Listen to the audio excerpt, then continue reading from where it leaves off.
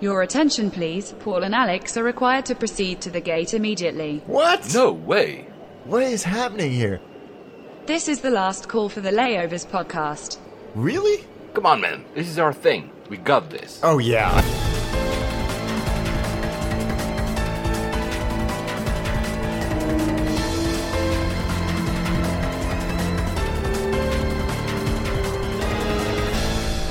And we made it. Of course, geeks.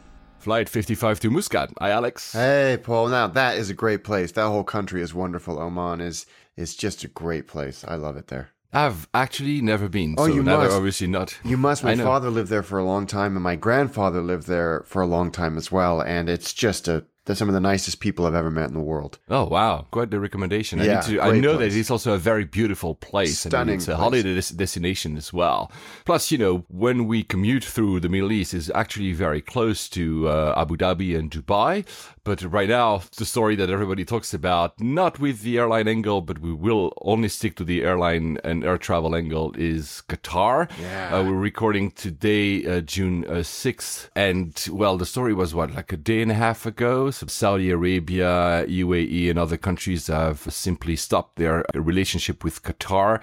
They actually closed the border, which is a problem for the country because 85 of the country's imports are coming from that region. So suddenly they are cut off. But for our topic, that creates quite a big issue for Qatar Airways because they not only have no more flights to these countries, and the reverse, Emirates and Etihad and other airlines have stopped flying to Doha, but also they have to avoid the airspace. Yeah, that's the big thing, isn't it? I mean, the flight suspension would have been pretty incredible in and of itself. And this was like, how much notice? 36 hours? Yeah, it was super fast, yes. Yeah, I mean, I think they said to the diplomats, you need to GTFO in the next 48 hours. And then I think they suspended the airspace at 6 a.m. local today. And, if you think about the size and reach of Qatar Airways network and think about the geography, and it's worth pulling up Google Maps if you're somewhere where you can do this and you're not driving.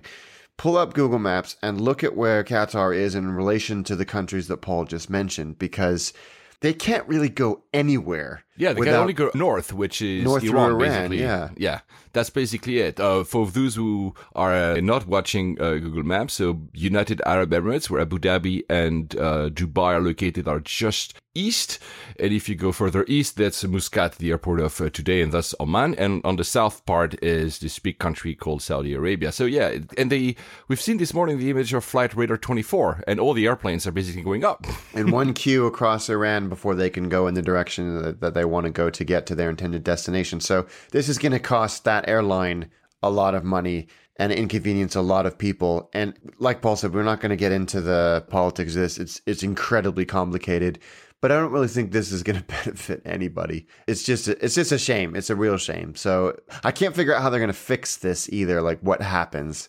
So No, this I might have be no the new idea. normal. So Al Baker, we're still waiting for his comments, but Al Baker is currently, or just landed, he was in Cancun for the IATA big trade that happens right now, and he reportedly took immediately a flight with apparently a Boeing business jet, a private jet, to go back to Doha to sort this one. But as you say, the airspace is blocked, Do you think will that entail like a slightly higher price suddenly? Because if they have to reroute all the planes, maybe the fuel taxes will be higher. I don't know. This is just, and it's an inconvenience for some of the travels that, usually go south from Qatar. They will have to do a big turnaround, so that's also added time.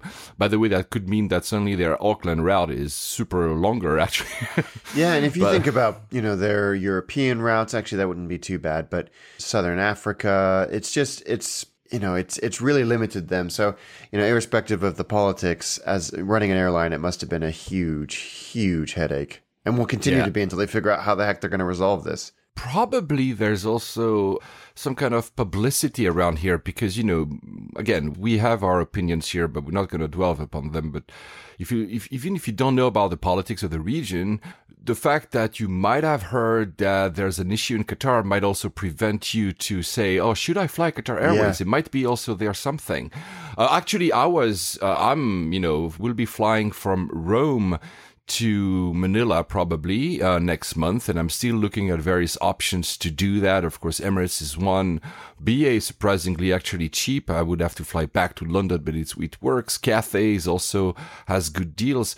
And Qatar Airways, of course, has also good deals. But now I'm actually thinking, what will happen in a month? Will there be more issues? And should I actually avoid Doha as my commuting airport? I don't know. I've had to ask myself similar questions about whether I can actually take these flights. And it's not a question of, is it slightly longer? It's, am I going to get stuck somewhere? Yeah, exactly. Which, if this escalates, it's a very real possibility. It escalated super fast. I mean, that's what I think worries a lot of people. Yeah, so for me, a month could be, a lot of things could be resolved, though it doesn't look like it. No, but at the same time, it could even get, I don't want to get stuck in Doha. I mean, Doha is a nice place to get stuck at, but I have business to attend to. So another thing that I was thinking about when I saw that Flight Radar 24 picture on Twitter is, does Iran, and I don't know the answer to this question, does Iran have the capacity, air traffic control capacity, to deal with this huge spike in traffic over their airspace? I don't know. I'm sure that they do, but it's probably worth thinking about as well. I didn't think about that one. Yeah, well, we'll see. This will evolve. It just happened literally, so we probably will have to talk about next time. I mean, I hope, although it's a very serious matter and not a matter that should be poking fun at, I still hope that Al Baker will have an entertaining comment about this entire situation. There's no question that he will come out with some gold. Actually, since we're on the topic of some type of restrictions, and since I just mentioned IATA, during that same conference in Cancun, Mexico, IATA obviously had a stance against all types of laptop bans and travel bans. They also issued a press release about it, obviously because airlines do not want to have to bother with that kind of stuff. We didn't mention it in the last episode, but there was at some point a very serious rumor, and I say serious because it was Reuters, it was Bloomberg, and other very serious outlets had said that the EU laptop ban would actually happen. So the US would prevent every single flight coming from the EU to the US to carry anything but a smartphone in the cabin.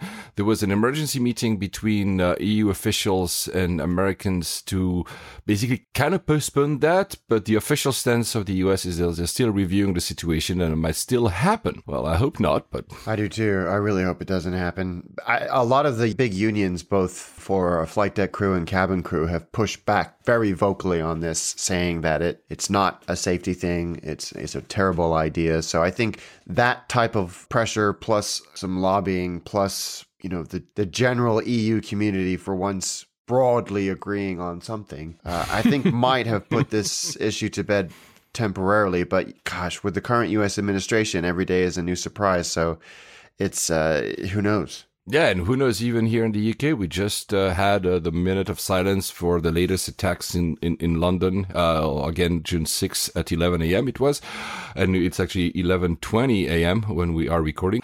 It could even happen here in the UK. We never know what new kind of measures, because, Theresa May said enough is enough. Nothing to do about the air travel situation, but who knows? Yeah. Right? That's the thing. And I think that's the thread here, is that nobody knows what's going to happen. It might be even worth mentioning at this point that yesterday or the day before yesterday, Donald Trump suggested that all of America's air traffic control infrastructure be privatized. Oh, yeah. Which is, caused a lot of people to go, wow.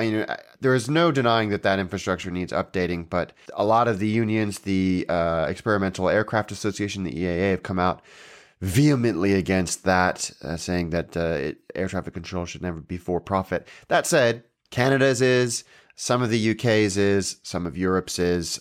So I don't know the answer to that question, but I guess my point is that we have had surprise after surprise after surprise in the broader aviation world over the last week. Makes our show a lot more easy to do. There's a lot more to talk about than there even usually is. But who knows what tomorrow is going to bring. Hopefully some good news for a little while. Yeah, well, we hope that, right? By the way, guys, see, we're recording not even a week after our last episode, though. By the time you listen to this, almost 2 weeks will have lapsed because I want to give it a little bit of a breathing space to the last episode. And also because I'm flying tomorrow morning, again, 6:30 a.m. to Sofia from London, and I won't have time to actually probably edit this one until the weekend.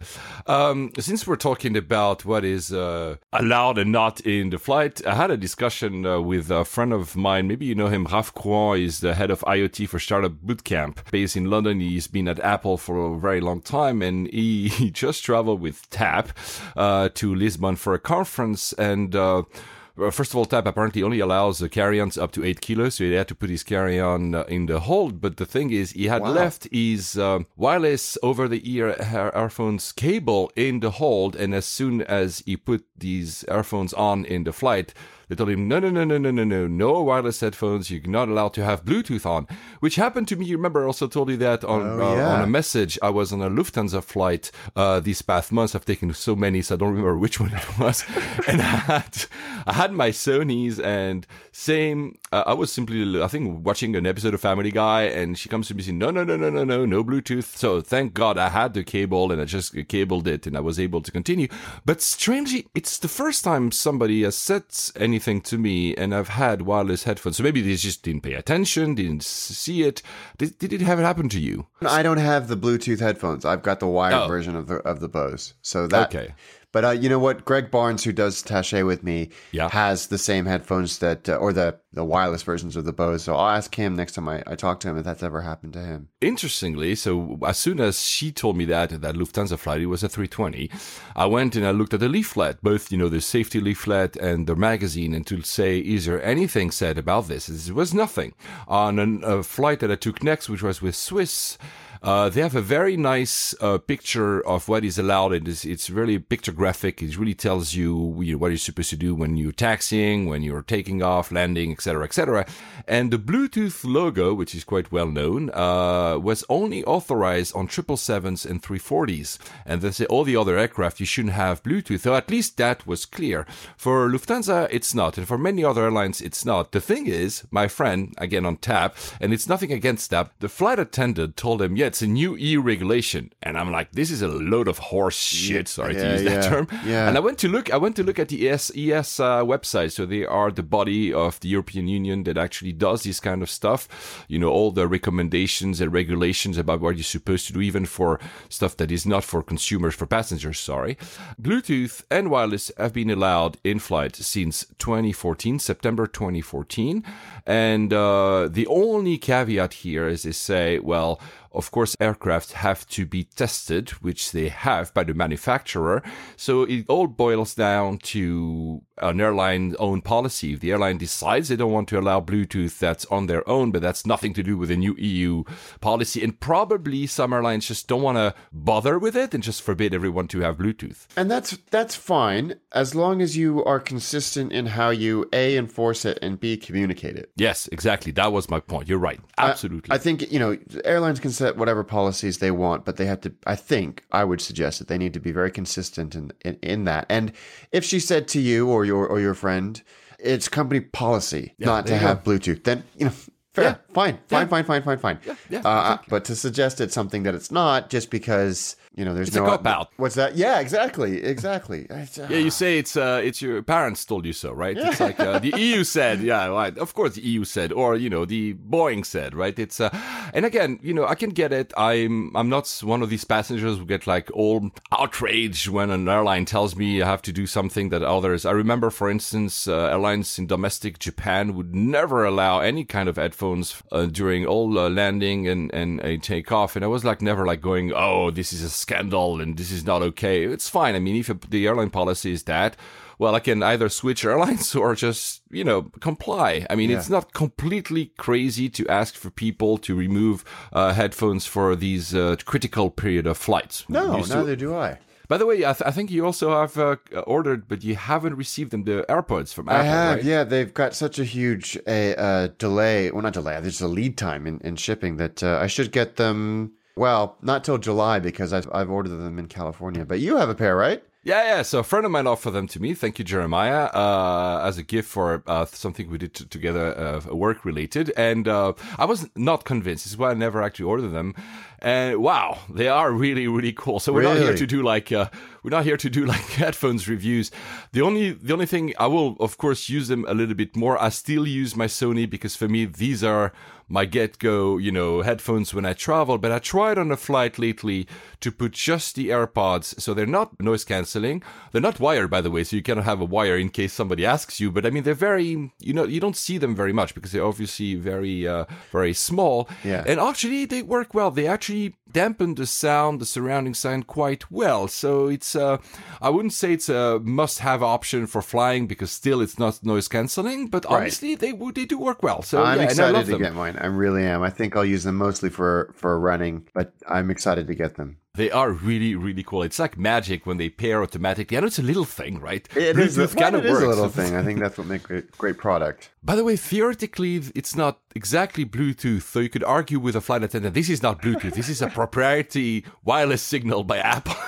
That's hilarious. Since we're on Apple, did you watch a keynote yesterday? I did. Well, I was dipping in and out of it. There was a piece of news that I was waiting for, which was the refreshed MacBook Pros. Haha, same here. But my kids were watching it with me. We had it on the TV while we were cooking dinner and stuff. And my eldest son, who's 6, saw the VR Star Wars demo that the folks from Epic Games and Industrial Light and Magic did, and he's like, "Can we get one of those?" No,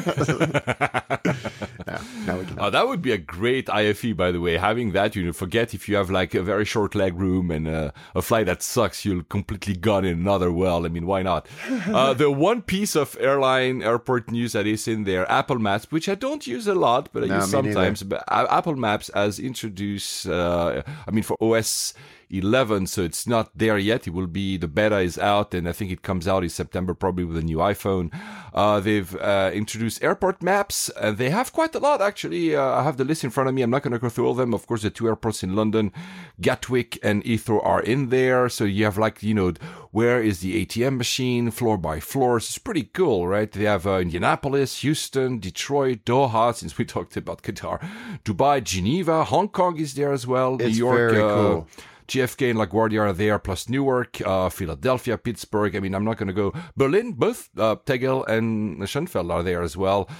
So yeah, quite a few airports, and they say they will expand that. But I mean, this, you know what? When it's released, when I can try it, I will see if the airport maps work well, because this could be really cool. And it maps again to the conversation you had after your Hack Horizon trip, where there's a lot of energy being put into mapping airport terminals, because there is a gap there, isn't there? Because you want to find is there food before or after security? Correct. You don't want to go there's only a few things here before security. I'll gamble and go through, and there's the vending machine. Hong Kong Airport Terminal 2, great example. And if you have a map that details that, I think it's a good idea.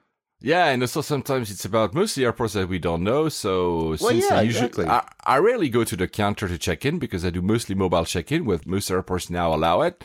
And for instance, where is the lounge? I don't have to either. Usually I Google it. Where is the freaking lounge of whatever? Which one am I authorized? Because sometimes the airline doesn't tell you very well when you actually book your ticket, or simply when you arrive at a country and you need, because we still need cash sometimes, where's the nearest ATM machine? And sometimes I have to walk for like 5 hours. Is there an ATM machine after the belt, or there's nothing? I mean, it sounds silly, but it's practical. It absolutely is. I will really do that. Since we're at that, so Gatwick has announced 2,000 beacons. They're live. As I told you, Heathrow is about to enter that. And we had a comment by our friend Kendall from Berlin. Fry's right. She told us that, hey guys, remember that also these beacons can be used for marketing purposes? Yes, she's right. She's absolutely right. It's not only mapping, right? No, God, no. I mean, and that's a really good point. There are some privacy implications here, and I think you mentioned again in the episode post Hack Horizons that the ones in China, I think, was it Shanghai or airport? Shanghai, were perhaps a little bit more overzealous with the data that they collected. But that's a really good point, because there are some big privacy implications here. The discussions I had with the Hong Kong airport and Heathrow, Hong Kong has 12,000 beacons, I think. This is really massive. They told me that they are very conscious of the fact that if you were to get on the Hong Kong airport app, because right now, you still to have some type of activation, you need to have the app that links to these beacons and get you some information back. It's not just your phone. It will happen, but not yet. It will phone that will just reacts automatically. The thing is, they're very conscious of the fact that, well, if you were to get like a coupon every 30 seconds, you would deinstall the app super quickly. So they know that, of course, there are privacy implications, but there's also a whole customer experience implications. They cannot just blast you stuff at all times, and which is irrelevant. I mean, which goes back to Kendall's point. To make it relevant, they might have a profile on you, know who you are, and thus give, hey, do you want to buy the latest Sony or Bose, headphones, for instance, right? And not the latest Gucci bag or whatever. So, yeah, there are privacy implications. So, thank you, Kendall, because we should have mentioned, it was sometimes overly geeky and we forgot to mention the other stuff. Talking about privacy implications, you see the news, it's not new, but it was maybe 2 months ago. So I just mentioned that I'm using Sony. I seem to be a very rare breed because still everybody uses Bose. But the wireless Bose over here were in a bit of a scandal because we learned that the company was actually actively listening to what you were doing with the headphones. They were listening to the type of music, where you were stopping, to the podcast, to what kind of activity. Yeah. So that's data from you. And that's talking about privacy. So I don't know if they corrected it. I don't know. I know that there was the PR releases and they said they were looking into it, but they were actively listening to all your behavior with their headphones. Bad. Yeah, that's crazy, right? That's so bad. Yeah. I'm not saying here you shouldn't buy Bose headphones. That's not. But know that everything seems tracked. You remember, by the way, the other day, Alex, I think we were talking about your flight was delayed or canceled. Maybe your flight had early. Yeah, you're thinking it was your flight had early, which we mentioned in the last episode. And as soon as we were using Facebook Messenger, and as soon as I went back to Facebook, I had ads for flight delay compensation. I was Mike. Yeah, that's just gross. That's a creepy part, the whole word triggered. And I'm pretty sure, though I cannot prove it, that Facebook and others also listen to the microphone on your phone. And there's been a lot of thoughts about that. I think that the truth is somewhere in the middle. But we have an Amazon Echo, and I'm told that listens to you constantly. Yeah, probably. Yeah, exactly. Yeah, so be careful about what you're saying. Yeah. Well, though, we only talk about airplanes and aircrafts and airports, so maybe you're just going to get a 380 head of state delivered to your door. That'd be good. I am part of the head of state market now. Oh, yeah, since we had talked, I want to also give a shout out to Sunil at Gluecode on Twitter, because he's been providing me with some information about the experience of security. He was traveling from San Francisco, where I think he resides, to Dubai and back with Emirates. He said that strangely for him in San Francisco, the only type of security that was sniffing dogs, and that's about it. But then when he went back from Dubai to San Francisco, obviously they had the laptop ban in place, and he told me that he was impressed by how carefully the crew and the staff was putting your devices in bubble wrapping, and how careful they were. They were really super conscious about it, and he was really pleased with the experience. I mean, it's an experience not having your devices with you, as we said, is a bit uncomfortable, but he said they went to great length to make that comfortable. So that's I great. guess hats off to Emirates. Yeah, absolutely. That's nice to know that they're doing it, but I mean, it still doesn't take away from the fact that it's kind of silly that they do have to. Yeah, but we'll see. And again, I'm always one to assume that there's credible intelligence out there, but yeah, we'll see. Yeah. We'll see how this plays out. Since you're in the US, United, longest flight they ever do? Yeah. Again, another? LA, Singapore. Yeah, that's pretty long, right? They already had San Francisco, Singapore, which was already pretty long, but they're introducing LA, Singapore. And I think Singapore Airlines is reacting by doubling up or something, obviously, but yeah, because it's not. Yeah, absolutely. I mean, Singapore Airlines have been doing this on and off for years and years and years. It's the route they use the A340-500 on. I've done LA, Hong Kong, and that was mind-numbingly dull. So I can't imagine what being on United Airlines for 17 hours? Yeah, 17, 18 hours. They are doing, I think Singapore will actually reintroduce the Newark route, but they haven't received the proper aircraft yet. They used to do it with like the 340, and they want to do it with The 350-1000? so that would be again like a 20-hour flight or something. My God. Rather on Singapore than United. Yeah, well, by the way, I think the CEO of United said, and I think rightfully so, let's give him that, said that, guys, you need to get used to tight seating. And the whole article, I think it was in Skift, it was an interview, was saying that, well, you know what? At the end of the day, people, every time an airline tried to, for long haul at least, try to push, a little bit the customer experience, that's his take. I'm not here to say that's mine. Well, the results weren't there. I mean, people were not buying more seats and the shareholders were not happier. Whenever they cram more people in flight and they reduce the price of the flight accordingly, well, more people buy, load factors are better, and shareholders are happy. And, well, maybe it's a sad reality of this world. I don't know. Yeah, I don't know. I'm not going to get used to cramped seats. Thank you very much. Something's got to change. Our friend Husband in Tow sent us the review. I mean, that's not his, but he found the first review of Level, this new company. Did you read the review? I did read the review. It was fascinating, and I was wondering how long it would take for someone to post a trip report, because they only just started flying this month. And yeah, I don't remember who wrote it, but it was well written. It was comprehensive. It was interesting. It was entertaining. And I think I don't know what you thought, but for me, it was pretty much what I thought it would be. Yeah, I'm not surprised. Which was, brand new airplane. It's Iberia, essentially. Clearly. And this was a Barcelona-LA flight. And, the nice big IFE, which is a bonus. He was in premium economy, wasn't he? Not Was he regular sure. economy? No, yes, he was in this economy. weird cabin of maybe 5 rows of seats. Yes, in yes, between regular economy, the rest of the economy cabin, and premium economy. Correct. And he said that the seat pitch was tight. Yeah, if there's a picture of him, he's not our height, and he's like already very close to the seat in front of him. I wouldn't really appreciate that. Apparently, according to what I read, I haven't really looked into it, but there are a few bulkhead seats that have a lot of leg room because there's no wall to divide the cabins. So apparently these one would be good, right? So I don't know if they make those more expensive, like Probably. for instance EasyJet does, or of course the emergency exit, same thing. So the IFE is pretty cool. I mean, there's no moving maps. There's no moving maps. That was weird, wasn't it? Yeah, what how a strange come? image. There's a little kind of progress bar along the bottom, but there's no moving map, and I think that would drive me crazy on a long haul flight. Yeah, me too. But the rest of the IFE, it looked really good, and you can order your food from it. The food was unbelievably expensive. Yeah. Yeah. And it didn't look like it was anywhere near worth it. But the way that you paid for it was cool. Yeah. It connected to your phone, and you could pay with a card.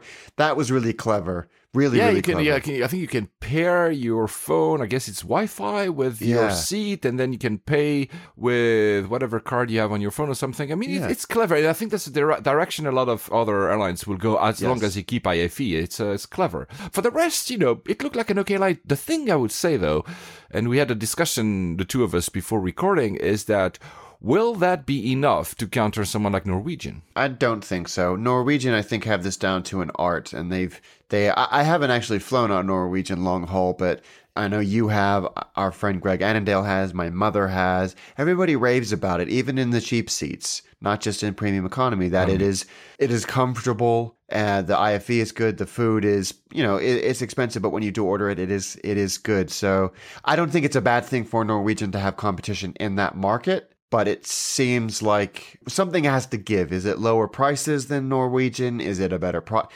Doesn't look like it's a better product, but the prices are similar from what I can tell. But it's early days. It's early days. Yeah, it's early days. They only have, 4 planes for the moment or something? Yeah, and reasonably limited destinations. But, you can always find a reasonable fare to the West Coast. There's so much capacity.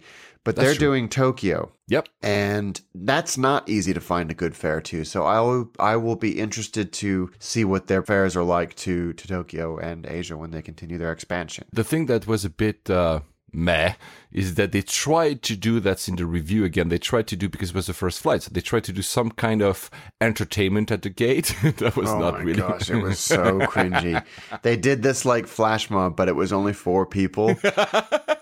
And it just looked super cringy. It looks like 4 people randomly started dancing in the middle of the gate, and people were like, what the hell is going on, right? Yeah, exactly. You don't need to do that. You just need to provide a great product, give someone a little gift, and get them going. It's a long flight, Plus, boarding was apparently not that great. It was from Barcelona. They were like, of course, people who hadn't had their passport checked and whatever. So again, maybe teething problems, but then again, if it's Iberia, they should know better. But I mean, we'll see. Because, I just did, I just went to Madrid. I announced that in the last episode.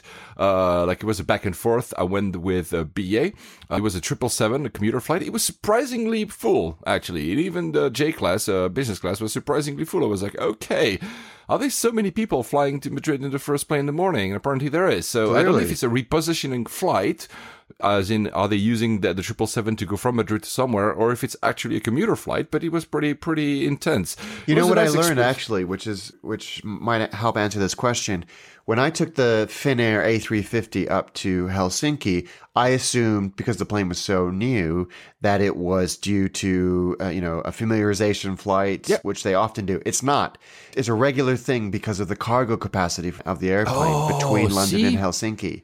So even though my flight wasn't particularly full, the cargo bay would have been. And that 350 will stay on that route because of the additional cargo capacity. Oh, see, so that could explain a lot of these early flights also not only being commuter flight, but commuting for cargo, basically. Exactly. That could actually make a lot of sense. Yeah, it does, actually. So, well, it was a nice flight. The only thing I will say is that BA is a bit stingy. They turned off the IFE. So there was no way to see anything. I say that because on the way back with Iberia, it was a 340, they had the IFE on and I was able to see a movie. So I don't know if somebody's not paying the rights or if it's just a policy. But well, that's what we discovered with the XBMI A321s, is that they didn't have the rights to broadcast some of the content. But gee, cheap. Yeah, Iberia does it, and I had like the entire basically Iberia IFE that I would have had in a long haul flight. So I don't think that IAG would make such a differentiation to pay the rights for one airline and not for the other. I don't know. Anyway, it was nice to have a 777 in the morning. I've done it before the 777, so yeah, it was a nice experience. The way back though, that was not as good as an experience because again, I don't get it. So Madrid has this massive T4 Terminal 4, which is divided in 2 pieces. One is like bloody terminal. East Germany, and the other was West Germany or something because they're like separated, and you have like this 20-minute train in the middle or something. And they have such a big terminal, which is pretty new, and still they cannot manage to do a proper boarding. It was a real mess. It was the queues, because they put the gates, some of the gates, so close to duty-free and restaurants, because I guess they wanted to have as much amenities as possible, that there's no way after you're queuing. So people were shouting. It was just a mess. I mean, I'm like, it's not a huge deal because I'm okay. It was just a 2 hours flight. But sometimes, it kind of stresses you out when you can just like, I don't know, just want to board my flight. Yeah, that's bad. And it's not hard to do. You put like little cords or something and little signs and tell people, people just didn't know where to go. It was not like we were not properly told which line was what and where we should. I mean, anyway. And the flight was good, 340. I already mentioned that, but I wanted to go back because we mentioned that together when I was flying, is that there's, the seat is really, I don't get it. There's no storage on that seat. This is hilarious because I'll send you all the pictures. You were sending this to me real time, trying to figure out like where you could put your stuff and your strategy for making sure that you had your devices and cords available to you. But you were sending me the pictures, and it was so funny because you would say, "Oh, well, look, that's clearly a pocket where you could put a magazine or an iPad or something." And then you look into the hole or whatever where you would put the thing, and it's blocked off. Exactly. And then there was like that circular one. It's like it was so badly designed. Yeah, and that circular one actually makes no sense because I tried putting a bottle, but it's not. Didn't look deep first enough. of all, it's angled and it's not deep enough, so it doesn't serve any purpose. And then there was, there's a little storage under the armrest. The thing is, what I've realized, when you try to go on a more lie-flat position, the armrest goes down, so basically crushes everything you might have extended into. That's so the only bad. So you have such a big seat, and the only storage is to hide stuff, because you're literally hiding stuff under the ottoman, so under where you put your feet. It's not storage, but you say, you know what? The flight attendants won't see if I just cram stuff in there. So I put my iPad in there, and I put the magazines, because the magazines have no freaking place to be put on. And I put like my headphones, everything in there. So like when they looked, oh no, I have nothing that could fly around. But it's again, first world problems, like we said in the previous episode. But well, no, this is an airline podcast, and we're talking about passenger experience, and that's just unbelievable. I've seen that seat, not experience, but I've seen that seat in other airlines when I'm looking again to go to Manila, and I have a later flight to Bangkok. And a few airlines have a similar seat, I think, and I'm not sure, but Asiana has the same seat, at least some of their flights. And now that I've experienced this one, I'm saying, we'll actually try that seat for a long flight. Like when you have a long choice, flight where you want a few more bits and pieces out of your hand luggage. The other thing that and we'll go into a few little debates now before we go to more serious stuff. The other thing that we had debates on when I was doing this flight is, first, I hate those airlines who cut the IFE 30 minutes before the end of the flight. That seems, it seems like a little bit of an anachronism, because most people do gate to gate now. This one, they cut the IFE, which, okay, fine.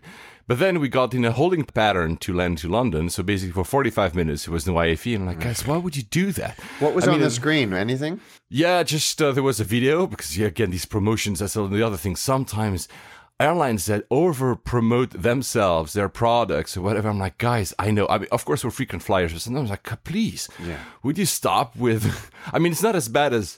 Sometimes airlines in the US would like to talk about credit cards for like 25 minutes, but it's still, I'm like, for me, the ultimate luxury is a bit of silence. Right? Absolutely. Is not I'm okay with, obviously, the captain talking and, the usual very nice interactions, but there's some stuff that is truly useless. And so that's, anyway, that's just a rant, because I, of course, missed the end of my movie, which I'll probably watch in the next flight. So infuriating. I really love that Logan. It was really cool. Oh, actually. cool. I was not expecting that. So now the other debates, a few fun debates. Do you like aircraft that lack air vents? No, that drives me crazy. And the newer planes, it seems they've all gone. There's no individual air vents anymore. So it seems to me that Airbus takes away air vents faster than Boeing, because on the Dreamliner, I had air vents, but not on newer Airbuses. And this one is not a newer one because it's a 340. I'm wondering, do you think it's an airline decision? That's a good question. I don't know. I also don't understand the rationale either. I'm sure there's a very, very good reason for it. I just can't figure out what it might be. Yeah, I hate it because, I was telling you the example. In Japan, they tend to heat the plane slightly at a higher temperature than Europe, for instance. And I like to be I sleep, even if it's not in a plane, I like to sleep in a kind of cooler kind of room. I hate when it's very hot. And having no air vent drives me crazy because I have no control of my environment around me. So, yeah. Second little debate, this is for airports, and I also thought about that in Madrid. Do you prefer flight boards, where all the flights are announced, we have one line per flight, including codeshare, going around, or do you prefer each line for each codeshare, even though it's the same flight? I like a line per codeshare, and I'll tell you why. Because if you glance at the FIDS and you all of a sudden see the codeshare flight number and not yours, I can see people panicking. Yeah. But if you've got 3 or 4, and I know it's not exactly efficient use of space, but if you've got 3 or 4 lines for essentially what is the same flight, then you never don't see, that doesn't make any sense, but you know what I mean. You never don't see the flight. It's always there. Yeah, I'm the opposite. I prefer information density, but I will give it to you. It probably depends. When you have these massive, multiple LCD screens and you have everything at the same time, I'm okay to have a few lines. Where there's one single screen and you have to rotate And then you Okay, it's 11 p.m. and your flight is at 6 p.m. You're like, oh gosh, I will have to wait 25 minutes until it goes back to 6 p.m. Okay, then yeah, I'd that rather. I get. But yeah, anyway, it's interesting that airports have chosen different approaches to that user experience. Guys, if you have different opinions, if you've seen a better way to actually display flights, let us know, because it's very interesting. Another little debate. Have you ever eaten, because you talked about in your second episode of Mastication Nation about burgers, and I love that episode. Have you ever eaten a burger in a flight? I was racking my brain about this. I don't think that I have. Ha! I don't think so. Never something that is even close to a burger battle, because the definition of burgers, guys, listen to the episode, subscribe to Mastication Nation, and agree or not with Alex. We pretty much agree eye to eye there, but pretty much there's a little bit differences. I mean, some people would argue that even having two pieces of bread and some meat in the middle is kind of a burger. Not even that. Yeah, I don't think I ever have. I mean, of course, Air Koryo, the North Korean flag carrier, are famous for their burger, which is just hilarious to me on so many levels. But I've never, maybe I have, maybe it was so diabolical that I've repressed the memory, but I can't, yes, I have. I'm being idiotic. Of course I have. Because Virgin Atlantic do it. They do little sliders. Oh, see? Yeah, and so do British Airways in business class. So yes, I have. Way. I've never tried that. Yeah, Okay, yeah, they really? do these sliders, especially on West Coast routes. It's not bad, but it's not great. So yes, I have. I don't know why I had that brain fart, but yes, I have on both of those carriers. I have also a few times. I mean, I remember probably my best memory of a burger in a flight was Japan Airlines. I think it was only domestic, and it was quite a long time ago, because we're talking, I think, when I was living there, or maybe just after, so maybe early 2011, 2012, I don't remember. They had Moss Burger. Moss Burger is a chain in Japan. We went to that in Ishigaki. Yeah, so they had that for a while in their flights, and was able. It was okay. I mean, it's not like Betsy. I don't think these burgers were engineered to be eaten at 35,000 feet, but it was good. I've also remember, I think American Airlines had burgers back in the day. I don't know if they still have them. I haven't flown them for a long time.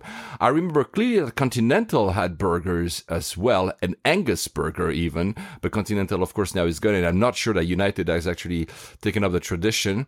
And I've read, and sadly I have not done it, that WestJet, at a time, I don't know if it's still going on, had McDonald's on board. Really? Yeah. That would be cool. I know some airlines, like you said, have done KFC and other fast food. What's the word I'm looking for?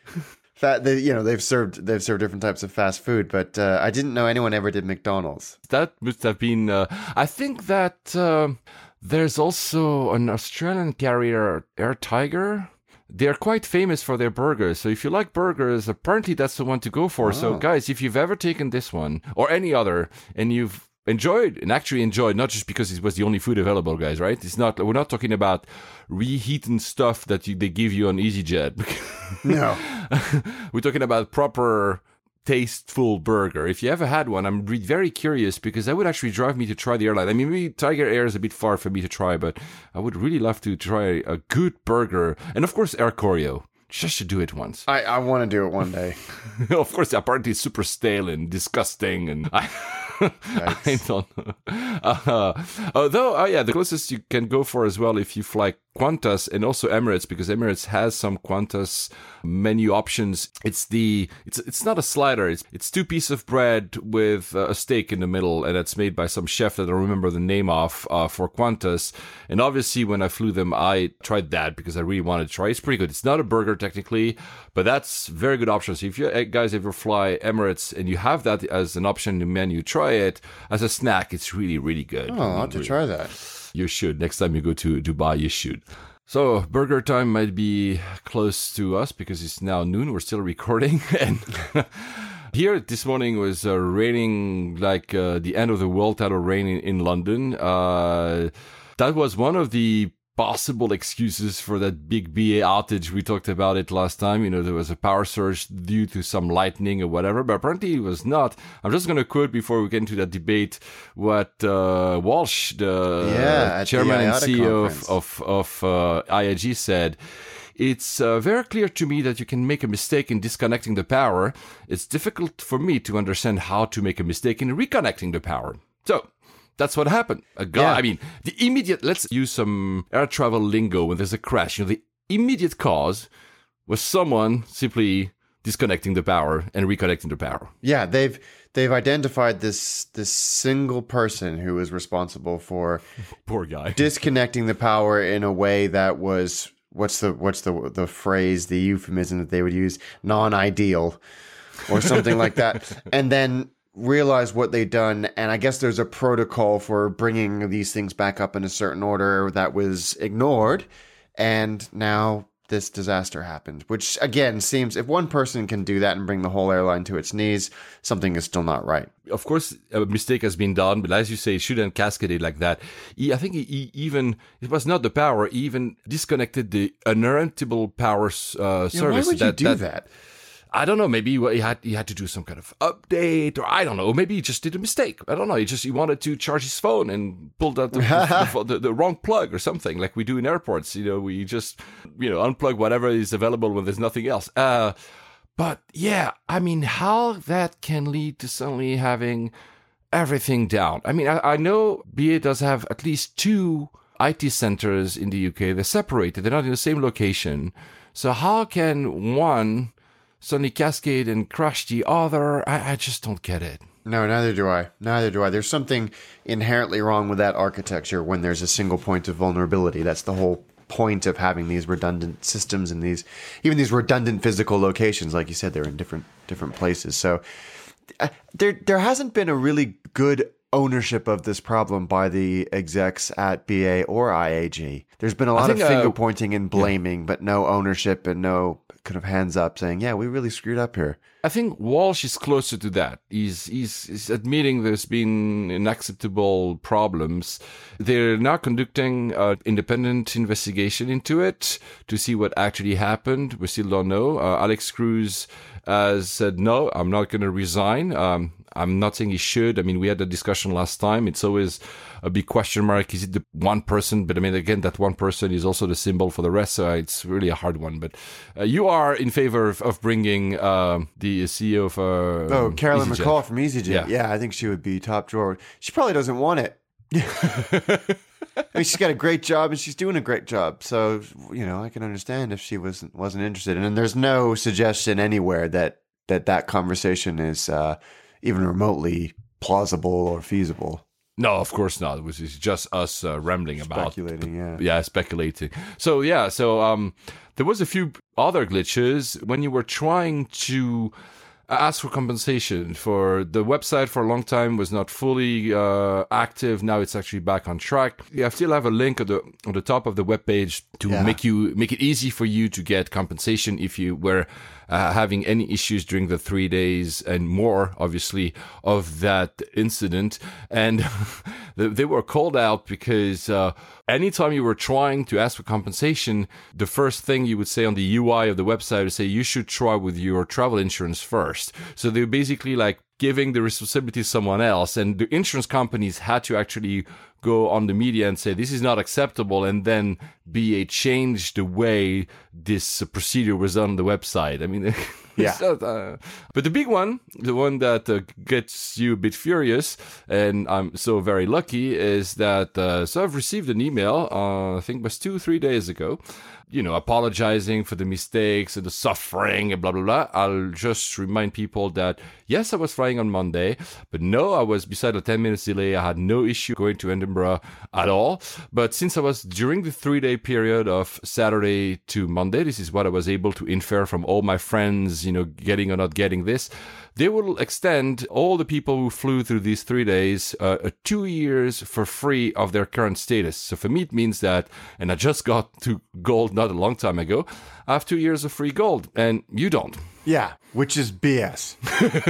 And here's why. I mean, on a personal level, I was delayed 36 hours. I wasn't delayed for 36 hours. I was delayed for 4 hours. 36 hours before this all happened. And I think I mentioned this in the previous show, I was barked at rather rudely by the flight attendant. And I'm flying to California next week, and they're going on strike for 4 days for the entire time that I'm gone. Yet I get nothing for my troubles. That's a selfish perspective. I think it's also a massive, massive strategic mistake for BA to do this. And here's why. You are extending for 2 years the status of those who are quantifiably your most loyal customers at a point when your product is the weakest it's been and under the most scrutiny it's been for decades.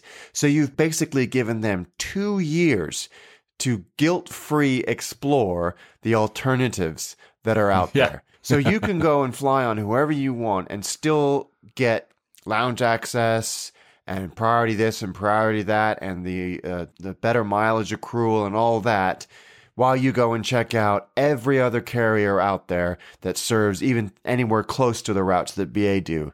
So stupid on their part.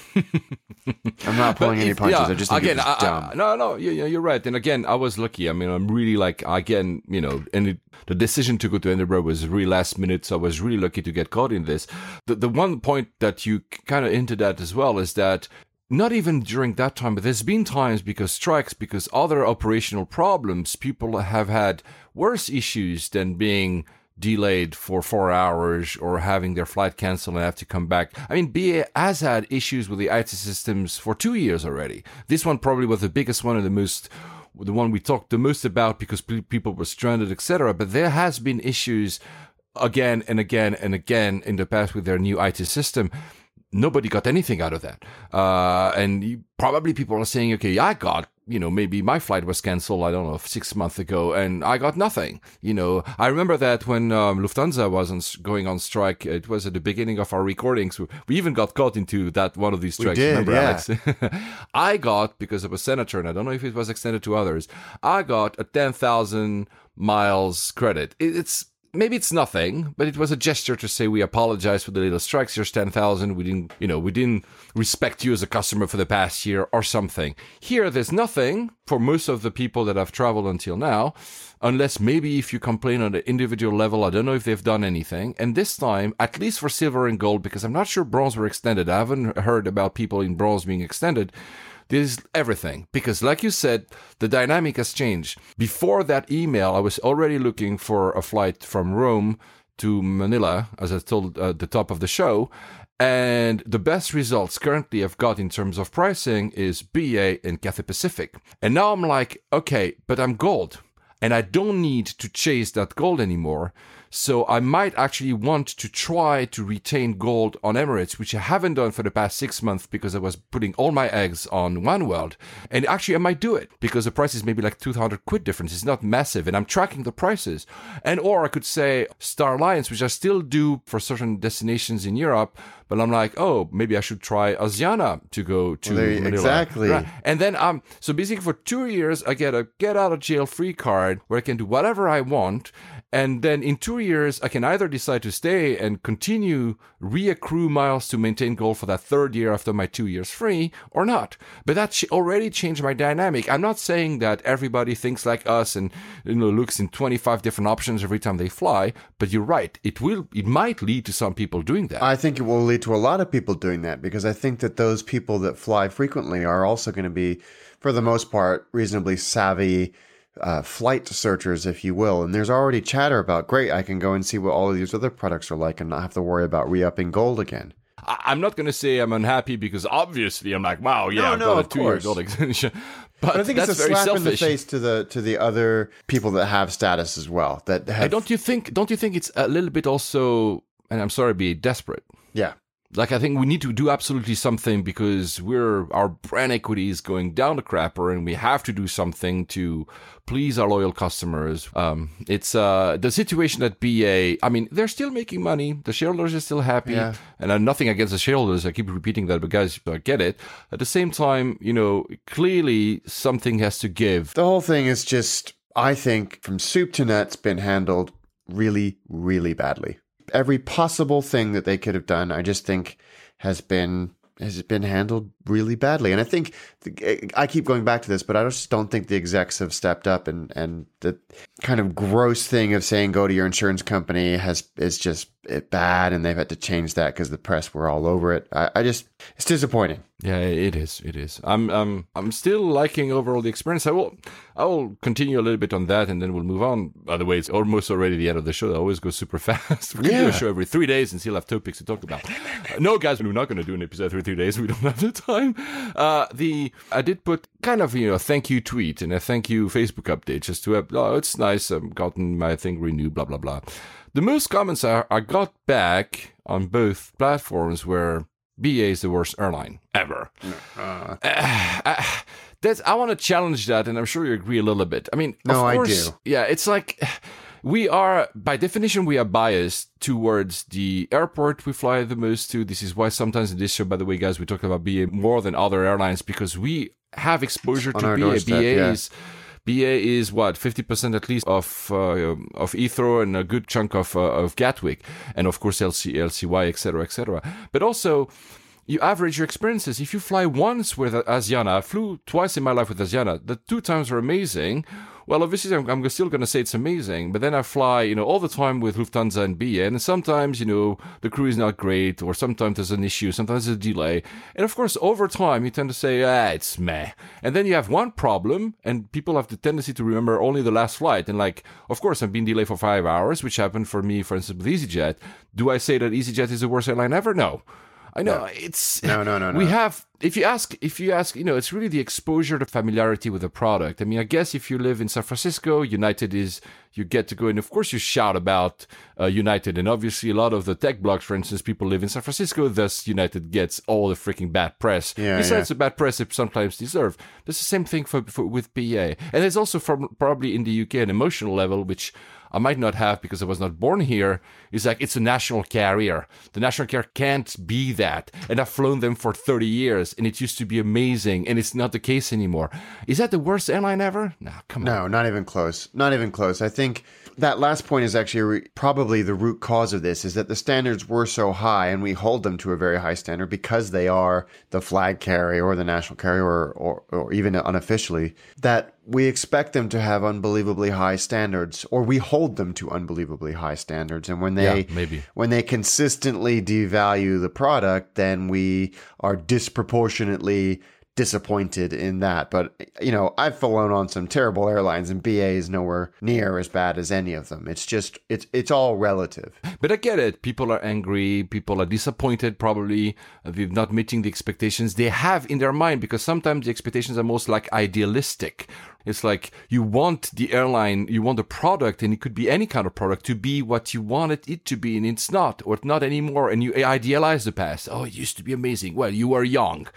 It's also, it's not only about, maybe the product was better, probably some of the products in some airlines were better, but also when we tend to think about what happened 20 years ago, well, we were 20 years younger, so our outlook of life expectations were different. And of course, it looked amazing at back then, and now we're blasé, frequent flyers, and you're like, what? I don't have like an apartment for myself in economy. It's like, I'm not going to say it's not going downwards. They are clearly less legroom, etc. But worst airline ever? No, not even close. I mean, there was a great article in The Economist today or yesterday. Did you read this from Gulliver about BA needing a second flag carrier? I love that article. To put some competition. And if I was Virgin, I would be like, hello, we've been saying this for a very long time. BA gets such sweet deals at Heathrow that it's been very difficult for them to establish themselves. Yeah, but that's the crux of the matter, isn't it? Is that I think the most expensive slot at Heathrow, and I think in the world, one of the world was it Oman Air who bought for 75 million a pair of slots? Yeah,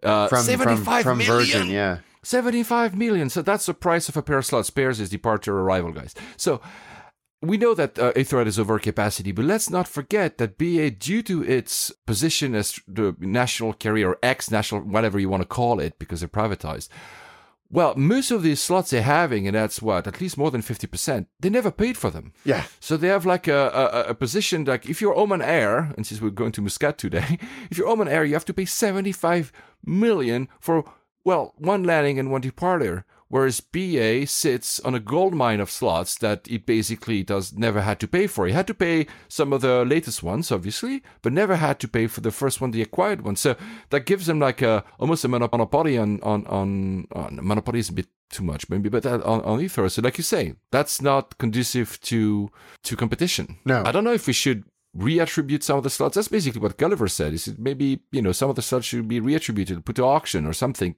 Because at the end of the day, this is how you create competition in the market. Yeah, especially, in the year 2175 when we have the third runway at Heathrow and a little bit more capacity, you would hope that they think very carefully about how they're going to allocate and distribute that new capacity to address this problem. But who knows what state BA will be in by then. And this is not an anti-BA stance.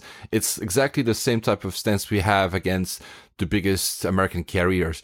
You guys are overprotected. We should have more JetBlues and more small airlines actually trying to, whatever, maybe they will fail, maybe the product will suck, but trying to offer something different. Yeah. And well, if BA or United or any other has to disappear in the process, we might be sad.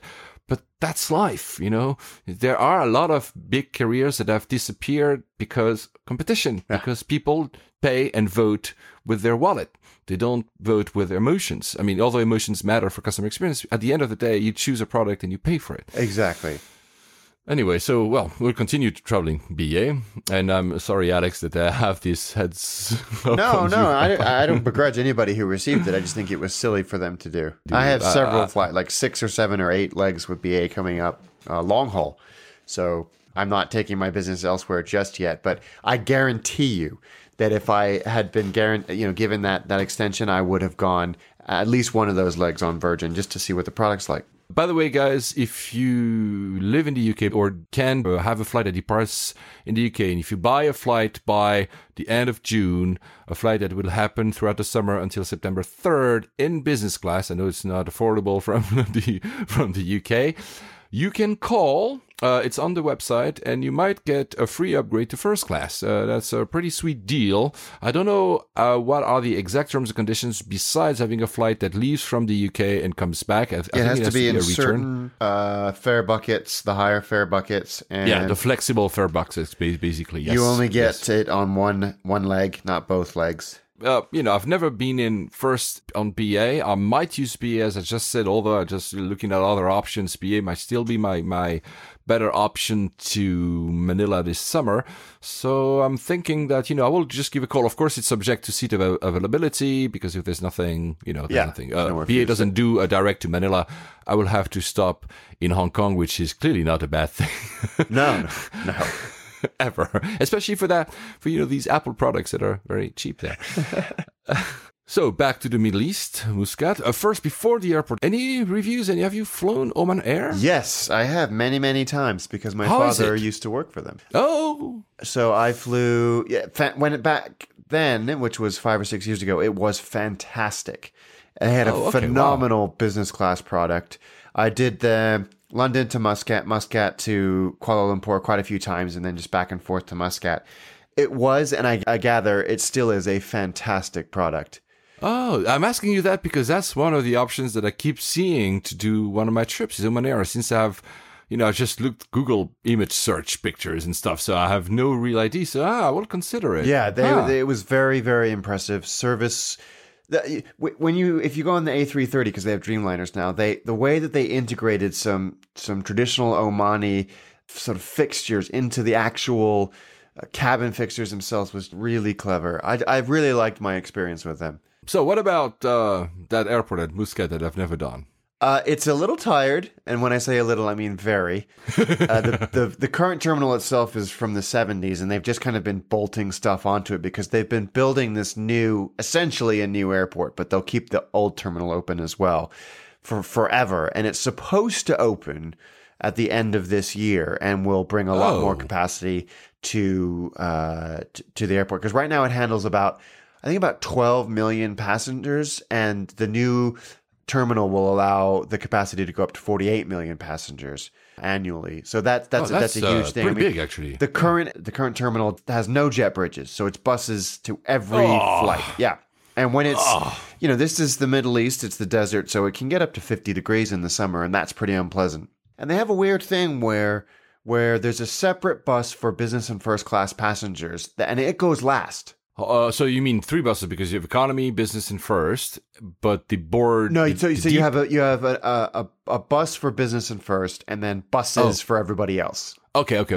And the business and first bus will go last, which I don't really like. So I try and get on the economy bus, and they're like, "Oh no, there's a special bus for you over there." And I'm like, "No, I want to go on this one."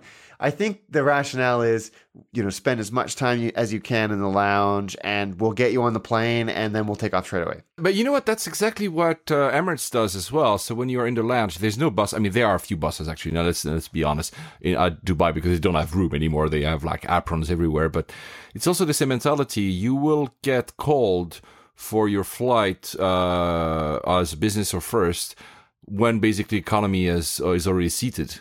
They even have at Dubai, they even have like a bus first class, a bus business class, and a bus economy. Oh, and wow. I remember once being upgraded in first and having a full bus, with gold and leather and whatever, just for myself. I was like, how silly can it be? I could have just taken the next. Anyway, but yeah, I kind of like also being early and not being last. But anyway. Yeah, I do too. And I always tried to sneak myself onto the economy bus. The airport only has one runway right now, but as part of this massive expansion, they are building a second runway, which will increase the capacity of the airport exponentially, because they are trying to turn, and I think they're doing a pretty good job of it, Muscat into a layover destination in the vein of Doha and Abu Dhabi and Dubai, because like the rest of those places, it's geographically in a very optimal spot to hit the rest of it. So you can get to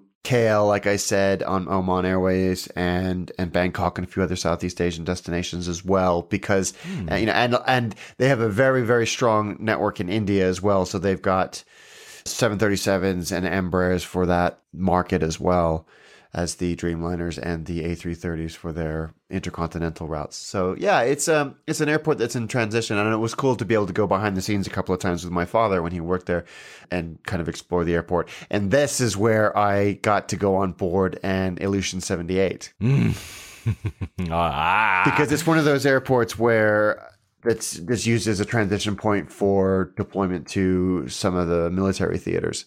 So, Afghanistan at the time, and this Ilyushin 78 came in and they said, "Hey, come check it out," and get to crawl inside. And it was a Russian crew, and they were delivering a big power generator to somewhere in the Middle East. But it was very, very cool airplane to check out. Very, very, very, very jealous. I am. Yeah, it was a 78 or 76. I think she might have been a 76. They're very similar airplanes, but it's the one with the big observation bubble at the front. Yeah. Oh my god! And it was like climbing around inside like a ship or a submarine. It was all metallic ladders and bare metal and very, very cool.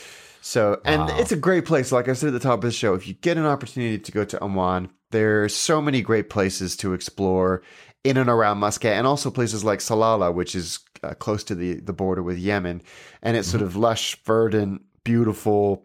Oman is a place I'm very fond of. Yeah, many friends of mine have been there in resorts or exploring, and they all came back with a very similar outlook, as in people super friendly and very like a surprising, because we have this tendency of believing that when you go in the region, well, it's desert, right? And there's a desert and desert and desert, and there's actually much more differentiated landscape in Oman in some of these places. So yeah, I've never been, and I really should. I strongly encourage you to do so. It's just a great place. If only to fly Oman Air. No. Well, that too. Yeah, I know. Check them out. They're great. They fly to a lot of places in Europe as well. Yeah. I will clearly check them out, because it's one of my options to go to Asia. So, because surprisingly, Rome is not as well served as I thought. No, you're right. I've noticed that too. Yeah, I mean, there's a lot of Alitalia, but since Alitalia is bankrupt, I'm like, maybe no. I mean, they have, of course, Etihad does a lot, because, of course, they have this. Alitalia belongs to Etihad in a way. So, but I'm still kind of, same thing we said about Qatar or at the top of the show. When you have this uncertainty about the possibility of an airline to still live. I mean, Qatar Airways will live, but you're like, should I actually take a bet on an airline that might disappear because they're currently in bankruptcy operations? I just don't know. But Oman Air, yeah, I will definitely want to try that. Yeah, you definitely. I was impressed. Do you think they will go into play as the other, ME3 and say we want to do like a bigger hub and have also like bigger planes and try to, because the geography, like we just said, is very similar. Very possibly. I don't know. They've had a few leadership changes in the last 5 to 6 years, and I think the strategy has shifted a little bit. But yes, I think that's the plan, is to make it not just a tourism destination, but a hub destination as well. And so, although the new airport hasn't opened yet, would you do a layover there? Yes. It's just a fun place to explore. I mean, the airport itself is a little bit out from the downtown area, but yeah, I think a day there at least is worth doing. Just a great country. Well, there you go. A place to go. Guys, if you've been there, if you've... whenever you see the new airport, let us know. I'm curious about that region, so I will clearly try to go. I keep saying that to a lot of the places you've been at as well. Yeah, I also want to spend a lot more time in the Middle East. I should expand my vision beyond Dubai and Abu Dhabi. There's other places there. Yeah.